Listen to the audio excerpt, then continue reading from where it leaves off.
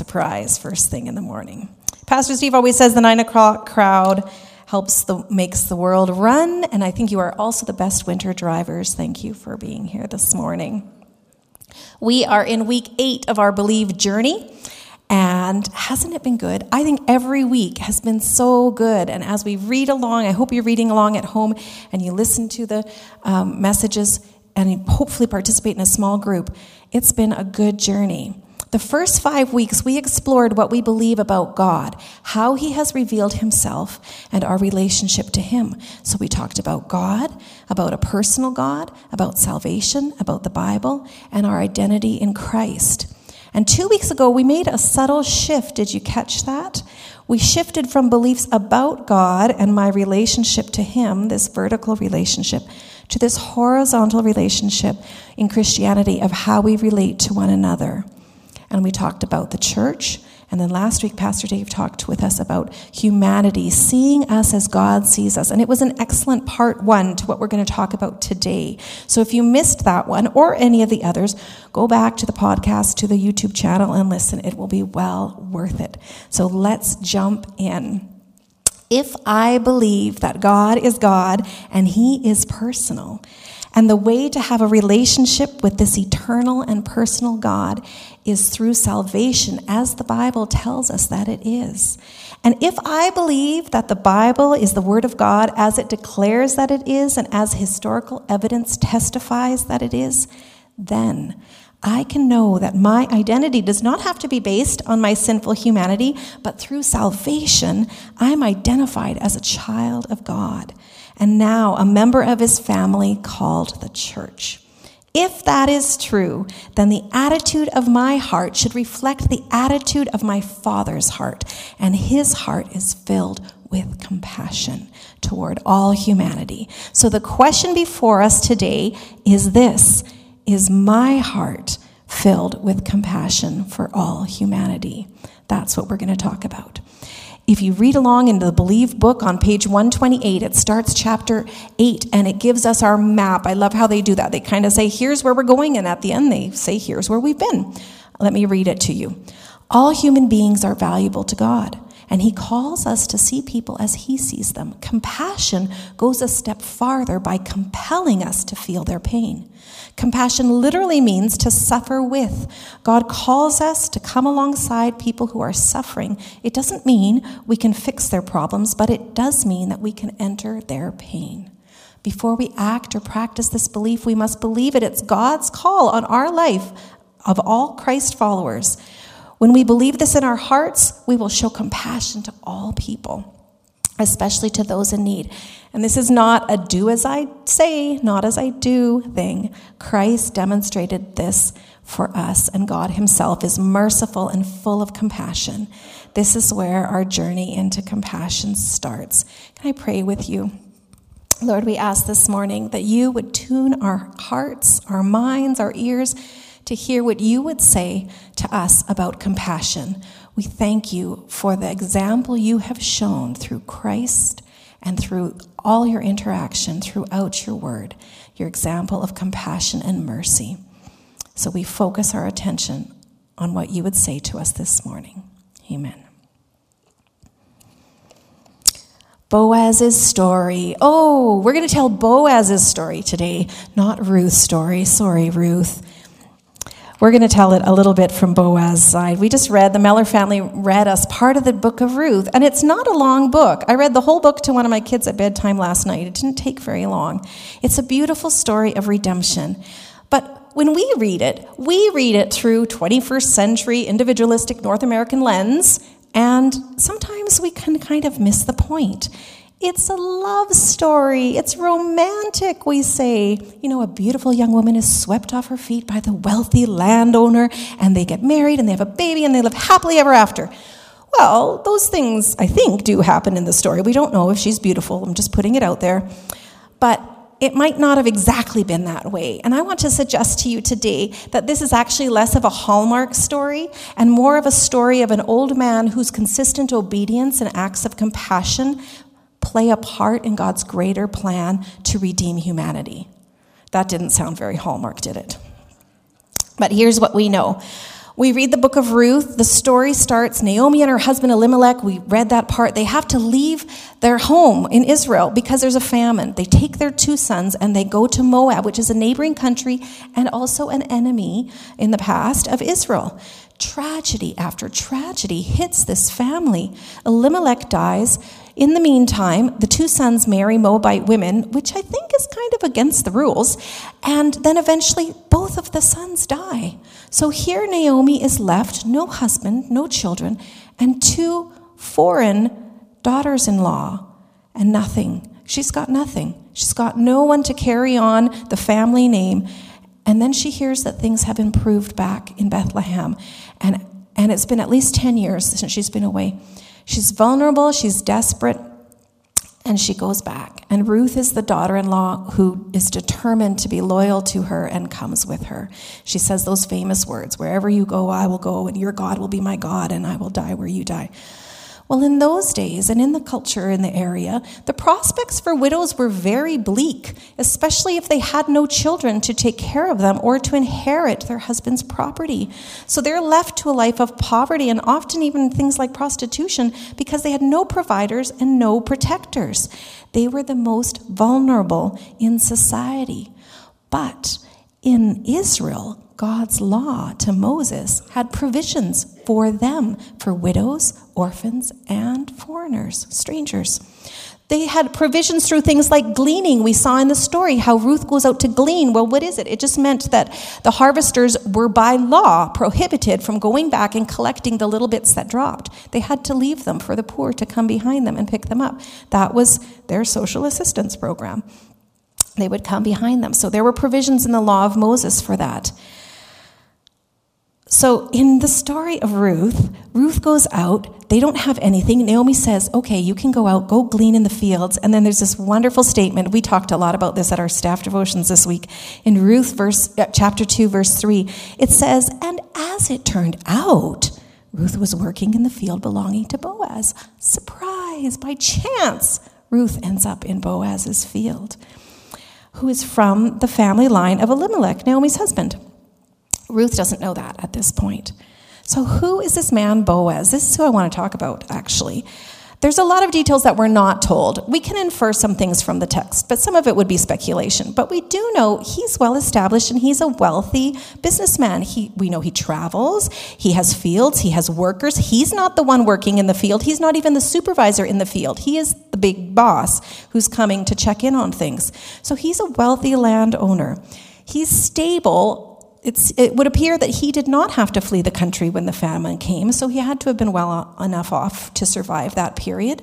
He's respected in the community. He's of good reputation. We see this in how his workers respond to him. And later in the story, when he sits at the gate with the other men to make some decisions about property purchases, we see he's following all the rules and he's got a good reputation.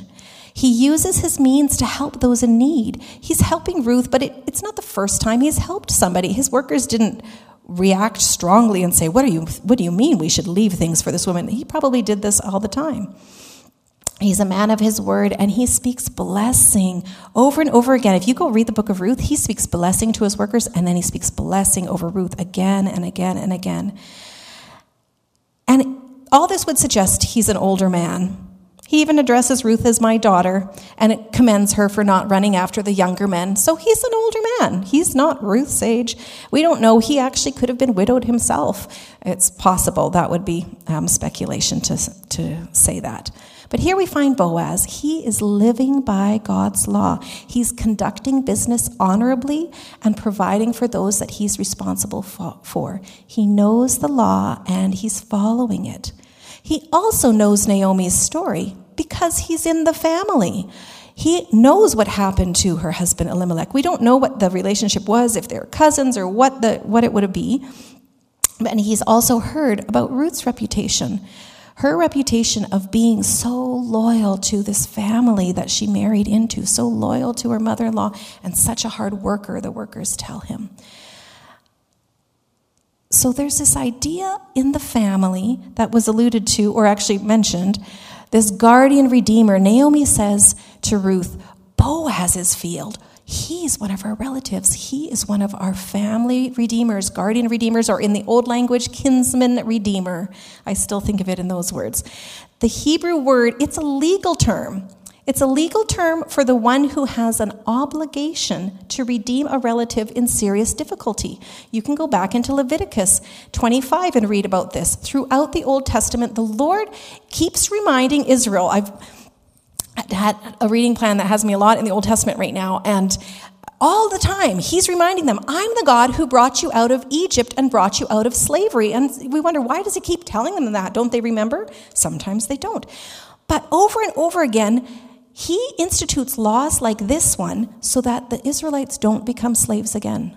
The kinsman redeemer, the family redeemer, was one of those things. Because if someone was so destitute, they might be forced to sell themselves into slavery to survive. God didn't want them to become slaves again. So he said, no, there's going to be a system so that when something happens, like to Naomi, and she has no husband, she has no heirs, someone in the family is going to come along. They're going to pay her for the plot of land that belonged to her husband, so she's going to get that money right away, but they're going to buy it on her behalf, which means that they don't actually become more wealthy by doing this. They buy it on her behalf. She gets the money, and then every year she gets produce from that piece of land that comes to her that she can live off of. So essentially they've just paid her and then let her keep earning off of the land. So it was a way to save them from things like slavery again. So knowing all this, Boaz comes into the scene. He understands all these relationships. It's not the way that we would arrange things, for sure. If Naomi had just come back by herself with no daughter-in-law, she, by her own admission, is too old to have children again. So the kinsman redeemer could have come, paid her for the land. That would have been the end of it. He wouldn't have had to marry anybody. But because she brings Ruth with her, and Ruth is still young enough that she could potentially have an heir to Elimelech, and Mahlon was her husband, then it's a more complicated deal, because now the guy who's buying the land, he's not just agreeing to buy the land for Naomi, he's also agreeing to marry the widow, Ruth, and have a child who will not inherit anything of his, will not carry his name. That child will become the heir of Elimelech. This is not the way we plan our marriages or think about how when we'll have kids, right? It is so foreign to us. But this is how it worked. They were going to have an heir to carry that family name and to keep the family provided for. It was a legal obligation. Remember that. So then we see such a romantic scene when Ruth comes by Naomi's instructions and she kind of proposes to Boaz and says, would you please be my kinsman redeemer? Marry me. And he says, well, actually, there's another guy. He's closer in relation than I am. So let's go talk to him. And if he decides he doesn't want to marry you, then I'll marry you. How's that for a proposal response? Did you know that there's another guy that might be interested? But that's how it went. But Boaz follows all the rules. He doesn't do anything sneaky. We can only, it's just conjecture to say Boaz falls in love with Ruth and Ruth falls in love with him. Maybe that happened. We don't know that. But he wasn't being sneaky about anything. He goes to the men at the gate and he says, look, you're a closer relative than I am, so I should let you know Naomi's selling this land. Do you want it? Yeah, I'll take it, he says. He says, and by the way, when you buy the land, you also get the widow, Ruth. Oh, well, that's kind of complicated. He says, no thanks, you do it. Boaz wins by default and marries Ruth and then rescues her from all those things that she had been known as. She is no longer a vulnerable widow. She is no longer poor. She, as a foreigner, has been brought in. He literally gives Ruth and Naomi their lives back. And they get married. They have this baby, Obed. But Obed does not carry on Boaz's family name. He carries on Elimelech's heritage there. But Obed, isn't this interesting? Obed becomes the father of Jesse, and Jesse becomes the father of David, and David is in the lineage leading down to Jesus. It wasn't just a little romance that by chance made it into the Bible. It's God showing us how his great plan of redemption continues despite poverty, despite injustice, despite all those things, he is still at work. And how people like Boaz, who knew God, knew his commands, and followed them, play a part in marching God's plans forward. Our key verse is Psalm 82, 3 and 4, and this is what it says. Defend the weak and the fatherless, uphold the cause of the poor and the oppressed. This is actually a cry to the Lord to do these things. Rescue the weak and the needy, deliver them from the hand of the wicked. Uphold, rescue, deliver. We see all these things in Boaz's obedience, in his acts of compassion towards Naomi and Ruth. God wants to bring his salvation to the whole world, and his heart is for those in need who don't have power or voice. So maybe Ruth is a love story, but I think it's also God's love story of saving the widow and the foreigner and embracing them into his line. Boaz models this through his consistent acts of obedience and compassion as he follows God's law. So our key question for the day is, what about the poor and injustice? What is my responsibility to other people? I want to ask you first of all, why would we even respond to anyone else in compassion? I think it has to do with our view of two things. I think it has to do with our view of value. Am I valuable? Are you valuable? Why are we valuable? We've just talked about those things in our identity in Christ and in God's view of humanity. We are valuable because he created us and because we are created in his image. If I carry that value and you carry that value, then you're worth investing in. You're worth pouring into with compassion because we are valuable, and it's a level playing field in that sense. We all carry that value. Secondly, I think it has to do with our view of brokenness.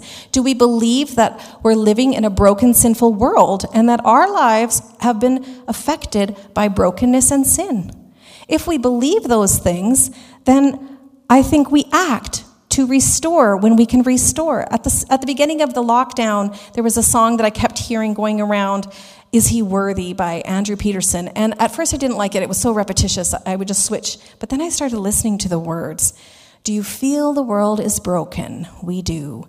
Do you feel the shadows deepen? But do you know that all the dark won't stop the light from getting through? Do you wish that you could see it all made new?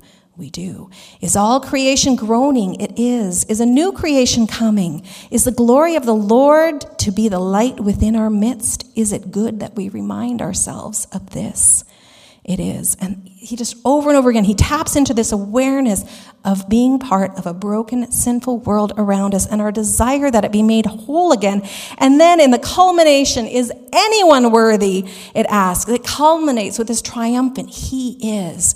If we believe that we're valuable because of he made us and we belong to him and we are in his image, and also that we are in the context of a broken world that is longing for his redemption, those are all our motivations to reach to someone else in compassion, as he has reached out to compassion in us. So no one is above anyone else. The value is an equal playing field. Living in the same broken world is an equal playing field. And here's one more thing about brokenness. I was thinking about this. When we suffer, when we go through suffering ourselves, when we go through pain, when we go through loss, it stretches our hearts.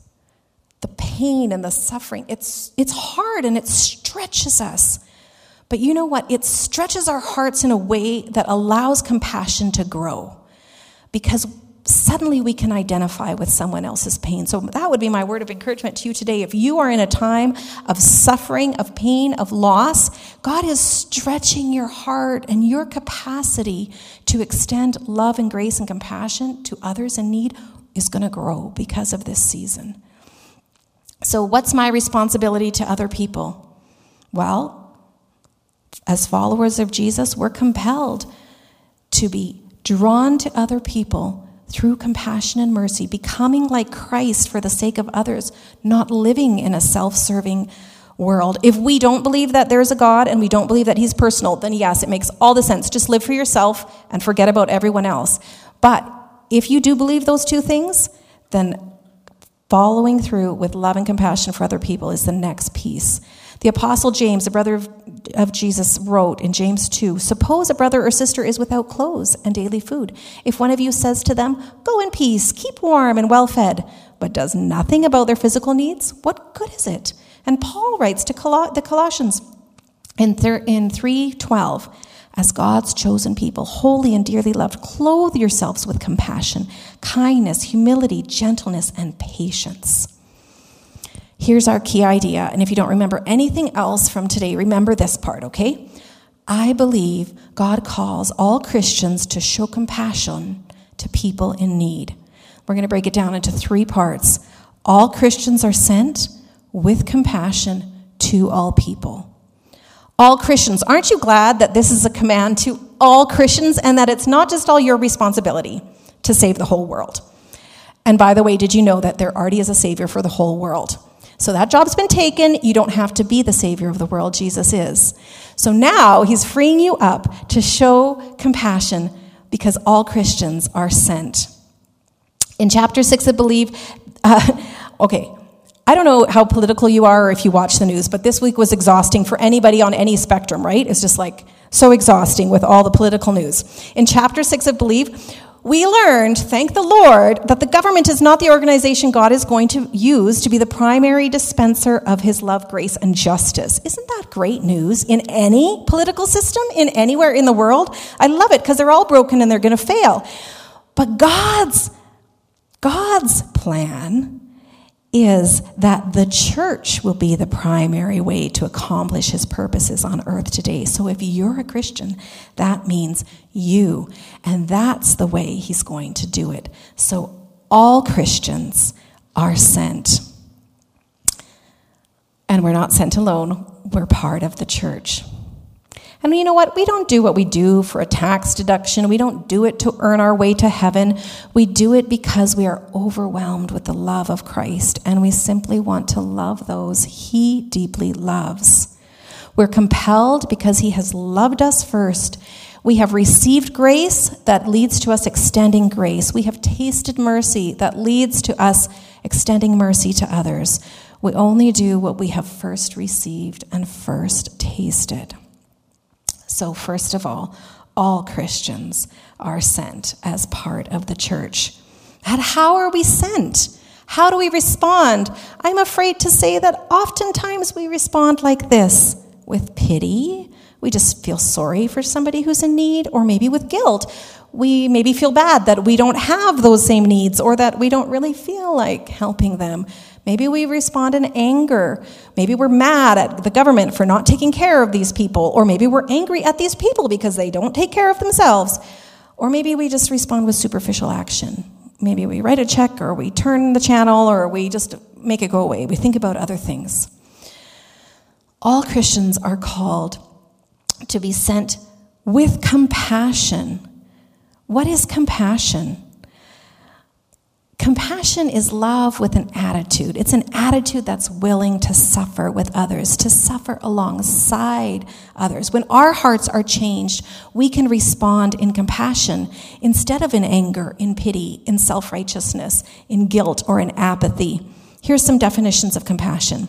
The phrase to be moved with compassion, which we see in the scripture several times, carries the same idea as our modern expression, from the bottom of my heart. It's a deep feeling. Compassion is sympathy coupled with a desire to help. So it's feelings, but it's feelings with action. Compassion is an entry point. It's the willingness to come alongside, not necessarily fix. That's a hard one because we want to fix. If we can't fix something, we're not interested, right? Well, what's the point? What's the point if I can't fix it? But compassion says the point is the come alongside, the journey with, the feel with, the enter into a mess. Over and over again in the Old Testament, we see God described as gracious and compassionate, slow to anger and abounding in love. Nehemiah writes about him like this: Moses, Jonah, Joel, David. And usually it's followed by, you understand the context, that a stubborn people have turned away from him, and we're reminded he's gracious and compassionate, slow to anger? Am I gracious in my speech and in my attitude towards those in need? Am I compassionate? Am I slow to anger? Patient even when there's no turnaround, even after my compassionate actions? Am I rich in love, giving freely, expecting nothing in return?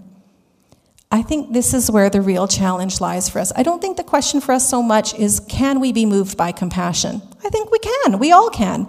Or even, will we respond with compassion when there's a need? Most of us will respond in some way. I actually think that's the easy part. The hard part is, will I continue to act in compassion, extending Christ's love, even when there's no visible change in the recipient?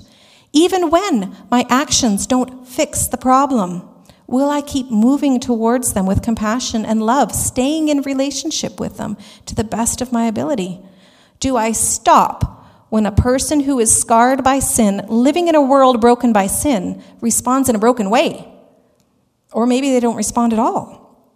That's the moment when I will know if I'm doing this out of my own pride and my own arrogance, out of my own goodness of my heart, or if I'm responding out of Christ's compassion and grace. Because if I'm responding out of a response to his compassion and grace in my life, then he will be enough to strengthen me to do this again, even if the results are disappointing by my standards. And again and again. It comes from the overflow of his love and mercy in my life, not just out of my own attempts to be a good person. So all Christians are sent with compassion. The final part is to all people. So who are we supposed to be compassionate, kind, humble, gentle, patient, sympathetic, and loving towards? The answer is everyone else on the planet. Oh, here's a simple answer. Everyone. Absolutely everyone. Jesus gives a fabulous example in the Gospels, of course. Christ's compassion knew no boundaries. He felt the needs of all classes of people, all kinds. He felt the needs of the crowds that followed him hungry and were scattered, the sinners, the demon-possessed, the prostitute, the adulterer, the thief, the sick, the blind, the leprous, the suffering, those who had suffered great loss, like the widow who loses her son and he brings him back to life, and the seeking ones, like the rich young ruler who had everything but didn't know how to respond. Jesus saw them all. Well, what difference should this make in my life? What difference does it make in the way that I live? Well, I truly believe that it's not enough to just believe compassion is the right answer. It must become a way of life, like it was for Boaz. Boaz didn't just suddenly one day become a rescuer, a deliverer, and show compassion. He had been practicing it by following God's law all along, and then when a situation presented itself where there was a known response of how he should respond to the situation, he just did what God had already told them to do. He just kept being consistent in what he knew, and in following God's laws, it becomes a way of life. I want to tell you two quick stories as we wrap up. I'm very thankful that I have had personal examples in my life of generosity and compassion in obedience to God. I've seen that in my parents, I've seen that in my grandparents, and many other people as well. And I remember this one time, I don't know how old I was, maybe 10, 11, 12, somewhere in there, and our family, my parents were missionaries in Guatemala, and at the time, it was the 80s, buying vehicles in the country was always tricky, and so it was easier or more cost-effective, I don't know, you have to ask my dad, to bring vehicles out from outside the country, from the States or Canada. And so we had this need, no vehicle, and then suddenly we found out as kids that somebody in Canada was giving us a car. And so they made all the arrangements. I think it was my grandparents who drove it down and met Dad and brought it through Mexico and everything. And we got this car. And in my mind, I could only imagine how every wealthy Canadian had cars lined up in their driveway, just ready to give them like this person gave this car to us. Wow, Canadians were so rich. And then the next time we visited Canada, we were traveling around visiting people like we always did, and Dad would always try to tell us who these people were that we were staying with, because we never knew them, even our relatives. And the one day he says, oh, this family that we're going to go visit, they're the people that gave us the car. And I thought, wow, I can't wait to see their house. It'll be like cushy carpet and everything. Carpet meant you were wealthy, by the way. We didn't have carpet. And we got to this property, and they lived in a very tiny mobile home. And I was shocked. And I found out later that at the time, I don't know how long after this was that they had given us a car, but at the time they gave us that car, it was their only car. And they were responding in obedience because God had put it on their heart that they should meet that need. So they weren't giving out of abundance, they were giving out of sacrifice and obedience. That changed the way I thought about Canadians in general, but also about being obedient to meet a need. That was crazy in my 10, 11, 12-year-old mind. I still think it's amazing.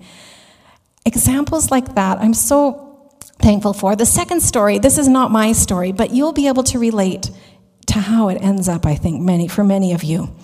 In 1952, there was an evangelist named Everett Swanson, and he went to South Korea to preach the gospel to troops in the Republic of Korea's army. And during his visit, he was deeply moved by the number of children who had been orphaned in the war. He discussed the issue with a missionary who then challenged him and said, "You've seen the tremendous need here and the unparalleled opportunities in this land. What will you do about it?" In effect, the missionary was saying, are you going to just feel sympathy for these children, or are you going to express compassion? So Swanson returned to the United States, and along with his wife Miriam and the help of Dr. Gus and Helen Hemwall, a ministry was launched on behalf of these Korean orphans. At his revival meetings, Reverend Swanson began to share about the needs of the Korean children. Christians began to donate funds to help meet daily living needs. By 1954, the sponsorship program still offered today was born, whereby people could give a monthly gift to help provide food, shelter, medical care, and Bible instruction for a specific child. In 1963, Swanson was becoming a little bit uneasy about his name being the focus of this growing ministry, and so he was inspired by Jesus' words in Matthew 15:32. I have compassion for these people. I do not want to send them away hungry. So the ministry name was changed and is now known worldwide as Compassion International. What began as a missionary's challenge to an evangelist who saw a need is today still a vital ministry that serves more than 1 million children in more than 25 nations. It started because of a response, not just a feeling of compassion, but then the next step, hands and feet to that feeling of compassion to meet the need. When the Christian belief of compassion is coupled with that motivation to act on those feelings, that's when compassion is truly in action. So here's a simple assignment. The next time you feel compassion well up in you, inside, let it trigger action in your hands and feet to be Jesus to the least of these. We've talked about this for a long time. You can start with just blessing someone. You can spend time with them. You can meet their felt needs as you discover them in relationship, or maybe you meet them because of their need and the order is different. That's fine. And as you grow in that relationship, you will have opportunity to declare that the kingdom of God is here. Psalm 82, 3 and 4, we read it once, let's read it again. Defend the weak and the fatherless. Uphold the cause of the poor and the oppressed. Rescue the weak and the needy. Deliver them from the hand of the wicked. So, how can we respond right away? Well, you can respond. Maybe you want to just start by asking God to give you a heart of compassion. Maybe you think, I feel those feelings every once in a while, but that's all that happens.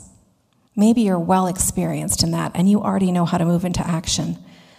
You can also refuse to ignore somebody that is in need, especially the orphans and the widows. And I think in modern day times, that's our single moms and their kids often.